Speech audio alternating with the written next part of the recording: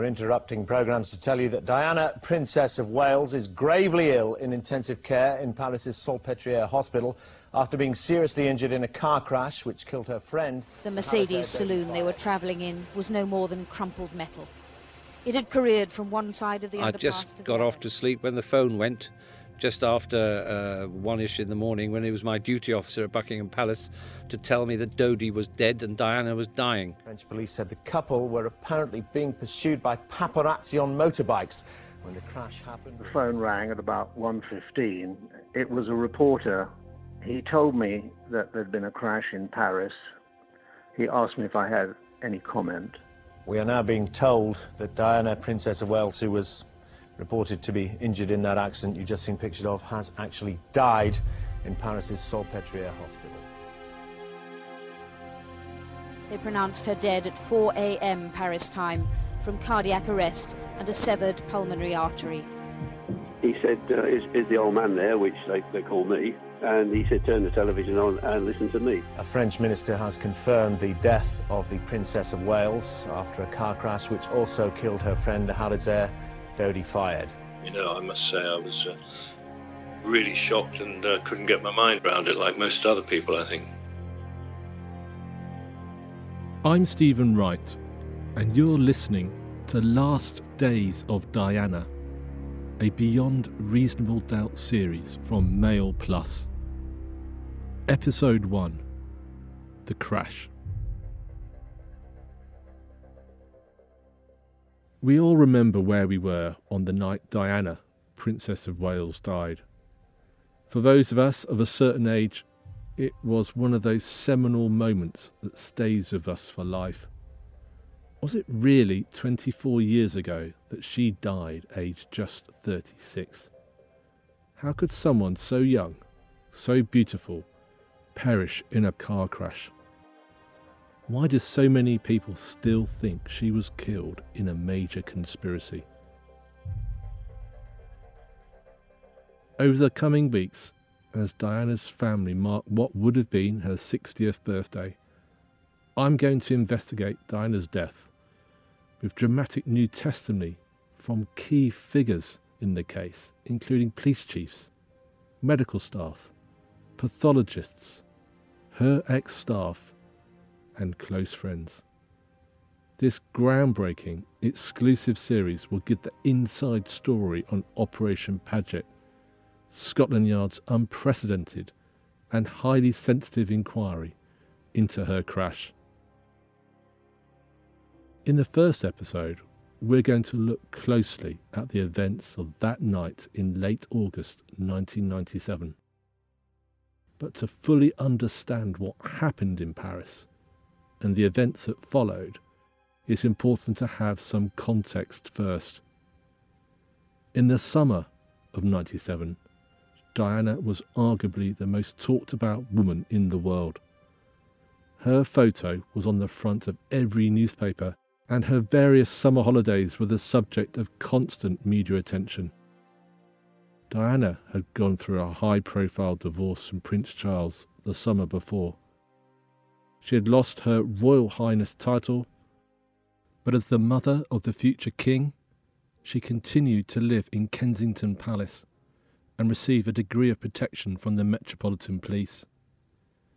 Her divorce only heightened the public's interest in her life. The bombshell interview with Martin Bashir for the BBC, in which she claimed there had been 3 people in her marriage to Prince Charles, scandalised the nation and left people hungry for more gossip about her love life. Just weeks after her controversial holiday with the Al Fayed family, which was widely discussed in the tabloids, it's emerged that Princess Diana has enjoyed a second holiday, this time with Mohammed Al Fayed's son.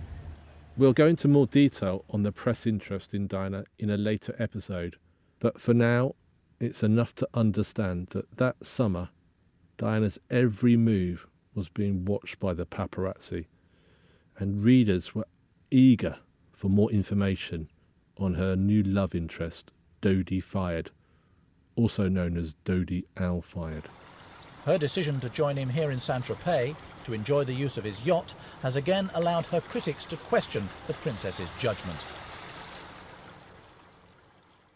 When Diana was in London, she had her own protection, independent of the Met's Royalty Protection Squad. Her security was headed by her driver, cum minder, former Scotland Yard Royal Bodyguard, Colin Tebbit. Colin, can you talk me through when you last saw her? Because I believe you did actually take her to the heliport in South London, didn't you, before she went on that last holiday? The day that she was leaving to go on the holiday with Mr. Al-Fayed, it was decided to go from Battersea Heliport, which is a fairly easy run down, but when you've got 4 gates with press at each gate and that the following was very high, you're going to have a problem if you want to do it privately. So nobody knew where we were going. And I worked out that if we were going to get out of here, we got to do a little bit of work. So I used an old Volvo, an indescribable-looking car anybody can drive on the streets. So I sent 2 cars out. I sent her car out and another car out by different gates. And after a short while, the boss came down, sat in the back. I covered her over with a blanket. And I drove out past the Israeli embassy. I drove out of that gate. Nobody there. I could jig about in the back streets to get down to Battersea. I drove in. We identified ourselves. And I said to the princess she could get out. Mr. Al-Fayed came over to speak, just said hello. And they both then went to the helicopter with me saying to the boss, "Take care, Mom, stay safe, see you soon." You never spoke to her again? Well, I did in prayer, but that's only at a later date in the week, as you know. On the 21st of August, Diana and Dodi left London for the south of France. They spent 9 days together on board Dodi's yacht, the Yonkel, on the French and Italian Rivieras. On Saturday, the 30th of August, they flew back to Paris, intending to spend a night at the Ritz Hotel, owned by Dodi's father, before heading back to London.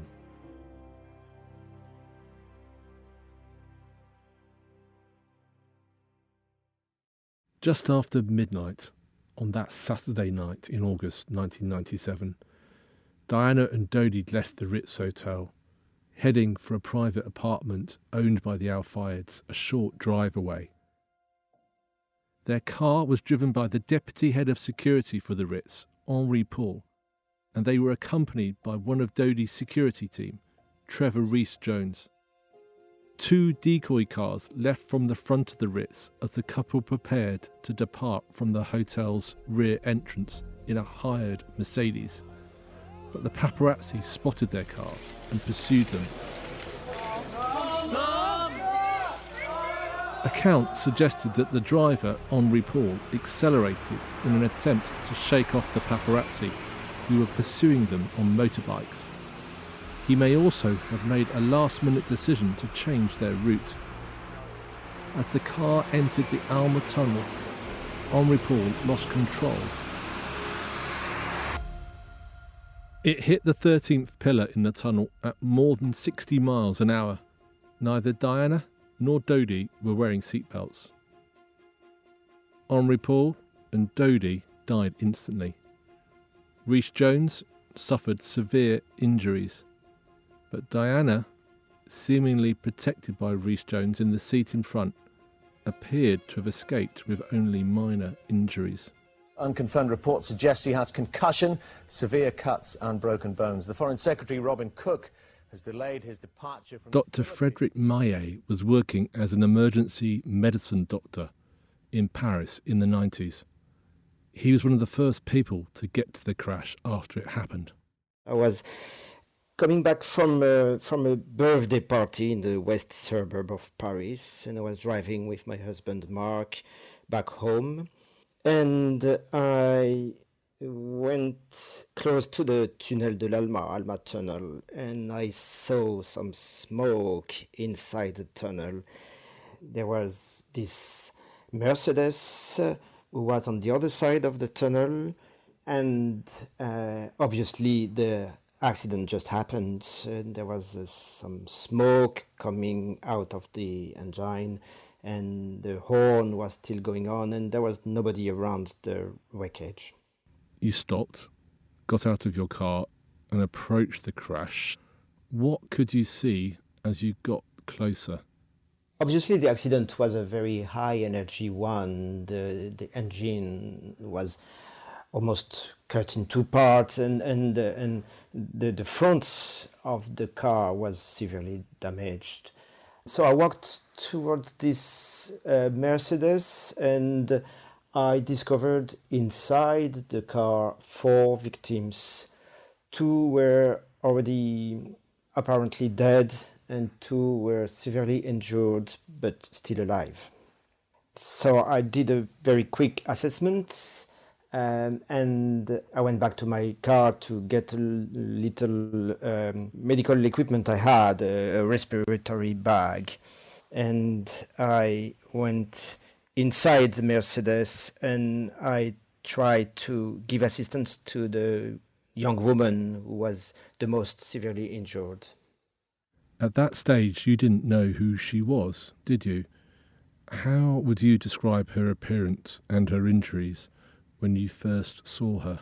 She wasn't on the seat anymore. She was on the floor of the car. She was facing the left door, and I opened the right door, so I saw first her back. But I discovered a beautiful woman, and she didn't have any injuries in her face, and she wasn't bleeding. She was almost unconscious, but she had difficulty breathing. So my goal was to help her to breathe more easily. And who else was there around the car in those first few minutes?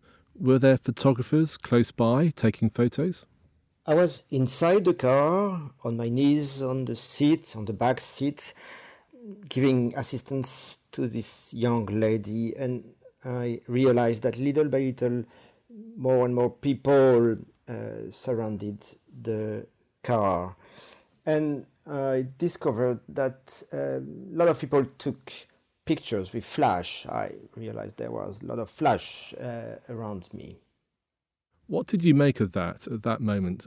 Obviously, your first priority was treating this woman whose identity you didn't know. But did it cross your mind that she might have been someone famous? Because why else would people be taking photos? You know, it's not the first time I treat patient in an accident.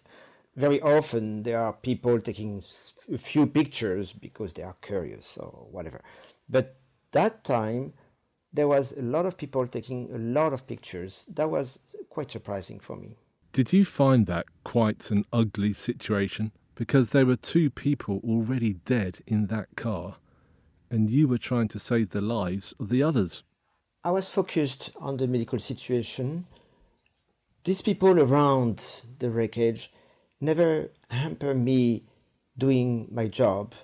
They took pictures, but they didn't block me on my way to the wreckage. They didn't ask me to move this young lady's head to have better pictures. They never asked me anything. So I don't have any critiques against these people. So you were focusing on the woman, Diana. Where were the other passengers in the car? On the back seat, there was this man with multiple fracture, and he was obviously dead, or at least with a cardiac arrest. He didn't react, he didn't breathe. And the driver was also apparently dead, but underneath the wheel, I could hardly see all his body. The guy on the front right seat was alive. He was screaming in pain, but he was still alive, so he could wait. It was not the first emergency. And you said she was unconscious, but were you talking to her? And if so, what were you saying? I used to talk to my patient, even if they are unconscious, because you never know what they can hear or not. So I spoke to her. As a matter of fact, someone behind me told me that the patient spoke English. So I began to speak English to her and saying that I was a doctor, that the ambulances were on the way, and that everything were going to be all right. That's the kind of thing you try to say to make the patient a little bit more comfortable. And did her condition improve at any point while you were treating her? While I was helping her to breathe with my respiratory bag, she improved a little bit. She reacted a little bit more, and she was still unconscious, but she was a little bit more alert. At no point she regained any consciousness, and she didn't talk to me. She tried to say few sounds or few words, but I couldn't understand what she would say. How long were you on your own, Dr. Maillet, treating her before the ambulances arrived? The time looked very long to me because it's a pretty uncomfortable situation to be an emergency physician with no equipment and by myself with these 4 victims. But as a matter of fact, they arrived within few minutes. That was really quick when they arrived. And at that stage, as you left the scene, you still had no idea who this lady was, or if she would live or die. That's correct. After Dr. Maillet left, Diana continued to receive treatment at the scene before being put in an ambulance and taken to the Salpêtrière hospital at around 1:40. Back in the UK, Diana's driver, Colin Tebbit, was woken in the middle of the night by a phone call. He said, is the old man there, which they call me?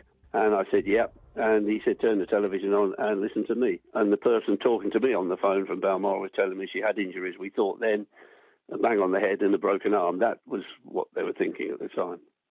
I said, OK, thanks very much. Put the phone down. Phone went from the private secretary. Can you come down to the office? To which I did straight away. As the then head of royalty protection in the Met, Di Davies also got a call. I'd been to one of my colleagues' 50th party and I just got off to sleep when the phone went just after 1-ish in the morning, when it was my duty officer at Buckingham Palace to tell me that Dodi was dead and Diana was dying. And can you remember on a human level your reaction to that? Tragic, really, but then I switch into, by then, nearly 30 years of police experience. So my mind just flicked into what needed to be done immediately, who needed to know, what immediate action needed to be done. We needed to know where was she, what are the circumstances, how had it happened, all of these things. Who was held? Was there other people in the accident? Was it just them? What about the bodyguards? Has anybody told Prince Charles, how the Queen? You know, all these things were going through my head. Richard Kay was the Daily Mail's royal correspondent back in the late 1990s and knew Diana well. In fact, he was one of the last people to speak to her on the night of the crash, but I'll ask him about that in a future episode. Richard, where were you when you first heard the news? Our then chief reporter, a man we both know well, David Williams, came to my home and sort of hammered on the windows and doors until I was roused from my slumbers. And so he was able to tell me in the early hours of the morning that there had been this very serious accident in Paris, and we then watched developments together for a half an hour, I guess. It then obviously became a very frantic, fast-moving story, and I had to park the fact that I was a friend of the princess and become the royal correspondent of the Daily Mail again. Richard wasn't the only journalist who had got wind of the accident. In fact, it was a reporter from the now defunct News of the World who first told Michael Cole, the chief press officer for Harrods and its owner, Mohammed Al Fayed, that his boss's son Dodi was dead. I was shocked by what Clive Goodman of the News of the World told me, but I was not inclined to show him my shock because Goodman was working for one of the newspapers which had been most ruthless in their pursuit of Diana and Dodi throughout that summer. I put the phone down and I rang Mohammed Al Fayed at his house in Surrey. He picked up the phone. He was already talking on the phone to his helicopter captain arranging for the helicopter to come and pick him up to fly to Paris, I told Mohammed what I'd just learned, and it was quite clear that he already knew. I expressed my concerns and sympathy, and he said, "Michael, let us hope it is not true. Let us hope it's not true. Let us pray." Diana was taken from the scene of the crash to the Salpêtrière hospital in central Paris and arrived just after 2 a.m. The journey took just over half an hour. Dr. Monsef Darman was the surgeon on call in the hospital's A&E department that night. He's never spoken to the British media about his experience, but he's agreed to talk to me for this series. His words have been translated and are voiced by an actor. So when did you first hear that this patient, Diana, was coming to you? I was resting in the on-call room. I wasn't told it was Lady Diana, but that it was a serious accident involving a young woman. So you didn't know at first it was the princess? You just knew it was a young woman who had a really bad accident? Yes, and I found out afterwards when I arrived. So 2 minutes later, you get to the emergency room and she was already there. What was the scene like? She was already there. When I arrived, my intern, who is below me, was already there. And my intern was in a corner because she was a little overwhelmed by the gravity of the moment. And what about your reaction to seeing this young lady who you didn't know yet was the princess? Very quickly, I was told it was her, so it only took a moment for things to be clear to me. Who was the first person in the hospital to examine her? Was that you?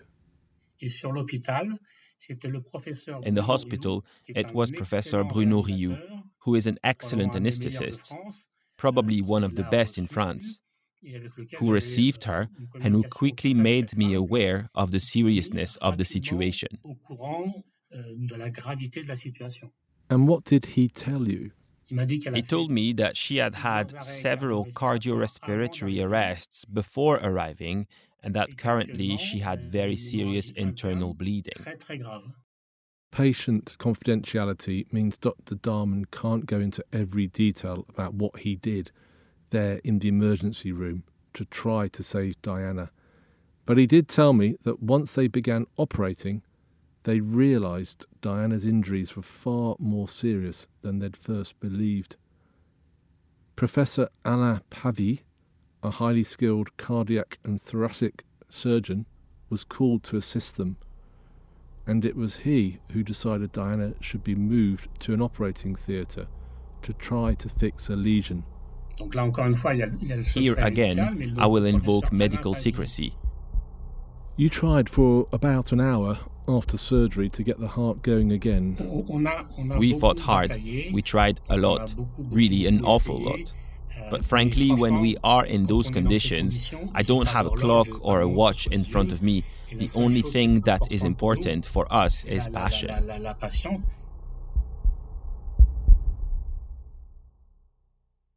At 4 a.m. on the 31st of August 1997, Diana, Princess of Wales, was pronounced dead. Dr. Darman, who was it that pronounced her death? It was Professor Alain Pavie, with the anesthetist who was there, who after multiple attempts decided that she was beyond therapeutic resources, and that unfortunately there was no more that could be done, that we did not have any options left. Diana, Princess of Wales, was one of the most famous women in the world, and she died in front of you. You had tried to save her, but it hadn't worked. Obviously, it's always sad when anyone loses their life, especially someone so young. But she was so well known and beloved. How did you feel knowing she was now gone? Great disappointment to see someone young to leave us. Also great fatigue because a lot of energy had spent trying to make sure that this situation did not happen. And so we were particularly shattered and tired. And once you left the operating theatre, did you see members of the press or paparazzi? Were they already there at the hospital? La Pitié-Salpêtrière is a public hospital. So unfortunately, after her death, things resumed. New emergencies came along. She was in the building where there were other hospital patients. We saw people disguising themselves, pushing hospital trolleys, trying to get information.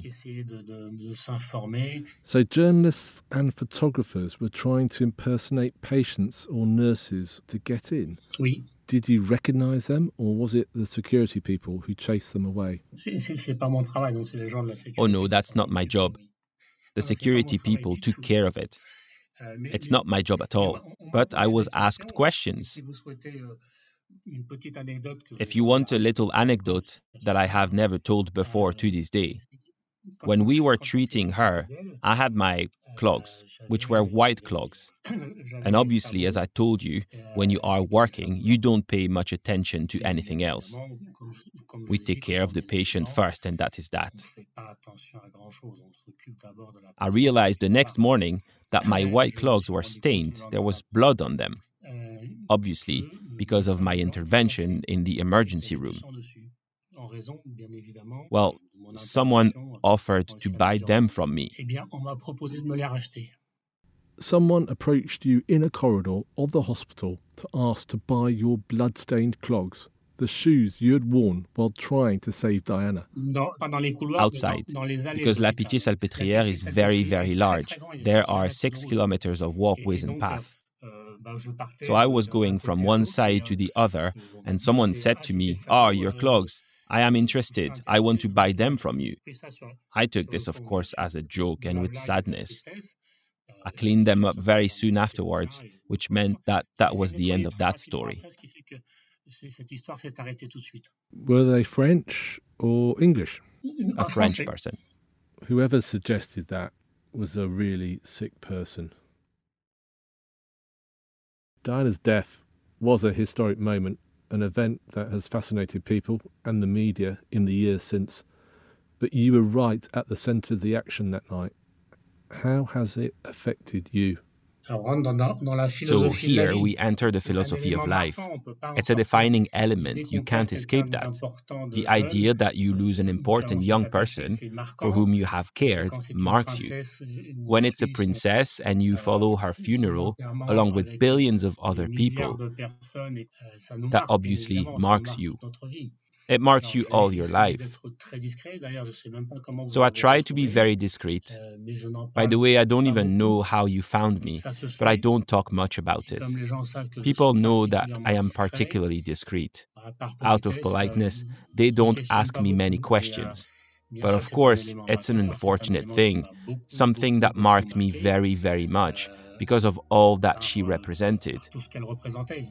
Because it is so terrible that this person, this beautiful person, had such a tragic end.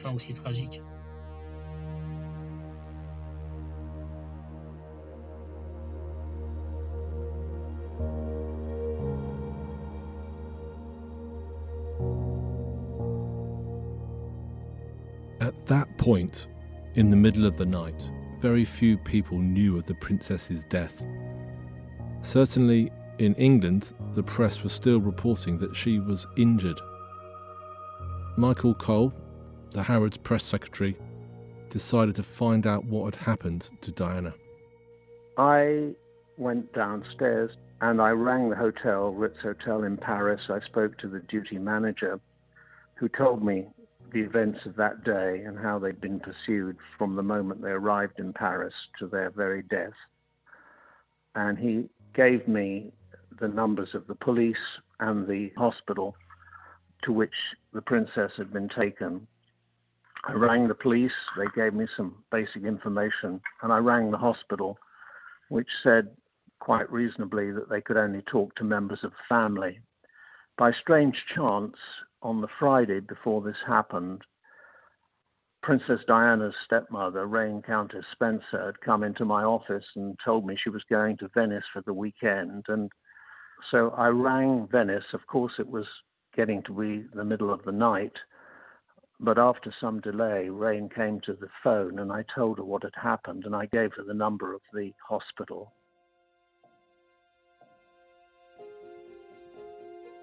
I then waited, and in a very quick time, Reign came back to me and told me that she'd spoken to the hospital and Princess Diana had not survived.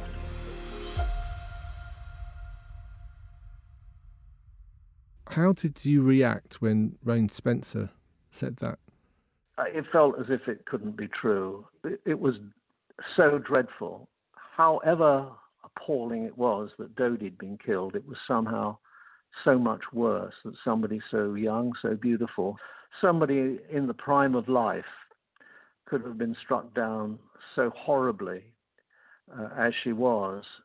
Did you feel like it was your responsibility to let the press know, given that you were Mr. Al-Fayed's chief spokesman? I decided that it was not my role, it was not my responsibility to tell the world what I knew to be the terrible truth, that the princess was dead. That had to be done formally and officially, and it was the British ambassador to France, Sir Michael Jay, at a hastily arranged news conference at, I think, 4 o'clock Paris time, 3 o'clock in Britain. And our thoughts and our prayers are with her family and her friends. In Diana's private office in Kensington Palace, her staff were assembled and waiting for news. There was Mr. Gibbons, Paul Burrell and myself, and we were watching the television.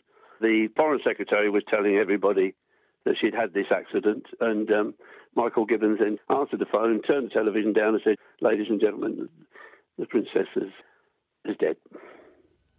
We are now being told that Diana, Princess of Wales, who was reported to be injured in that accident you've just seen pictures of, has actually died in Paris's Salpêtrière hospital. And that was a shock, let me tell you. That wasn't easy to take. And that was her private secretary? Yeah, Michael Gibbons, yeah, lovely man. And I imagine there was, what, silence or tears? Or...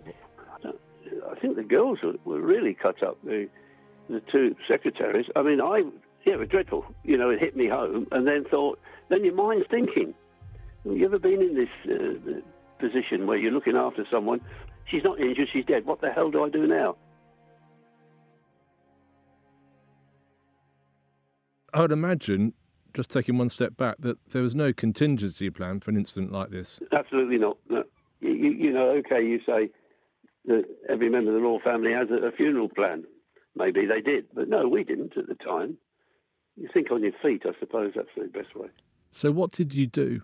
First thing I did was decide to lock the house, lock her rooms, put everything in the safe, lock it down, lock the whole house, and hand the keys to Mr. Gibbons. At the same moment, then Head of Royalty Protection Di Davies was with his boss Peter Clarke in the Royalty Protection Squad headquarters opposite Buckingham Palace.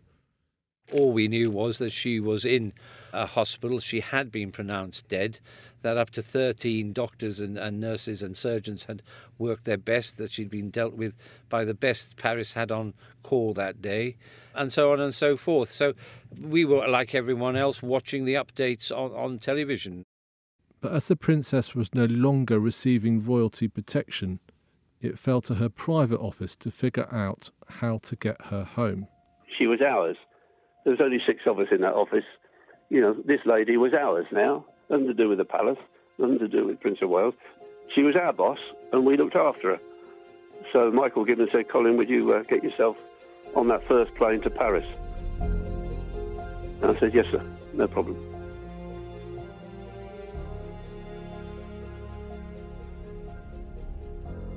You've been listening to Last Days of Diana, a Beyond Reasonable Doubt podcast series for Mail Plus, with me, Stephen Wright. next time. They're expecting major generals, they're expecting high government officials, not a driver, minder and a butler. Prince Charles arrived in a cortege at the Pitié-Salpêtrière hospital in central Paris in the British ambassador's car. I thought just for that second in my life that the princess was still alive. Not for the first time, floral tributes are the immediate symbol of a national outpouring of grief. The huge crowds, the, in brackets, hysteria that seemed to grip the country at that time was a factor which I couldn't have imagined. It's terrible. You feel so alone and grieved, as if you've lost someone, You stand tall enough as a human being of unique qualities, not need to be seen as a saint. And I was clapping and everybody around me was clapping and showed what people thought to the most beautiful lady in the world who did an awful lot into altering this family of ours. If you've enjoyed listening, please consider telling your friends. And if you'd like more on this and other stories, you can visit mailplus.co.uk/subscribe to get access to all our podcasts, videos, opinion pieces and more, including previous Beyond Reasonable Doubt episodes.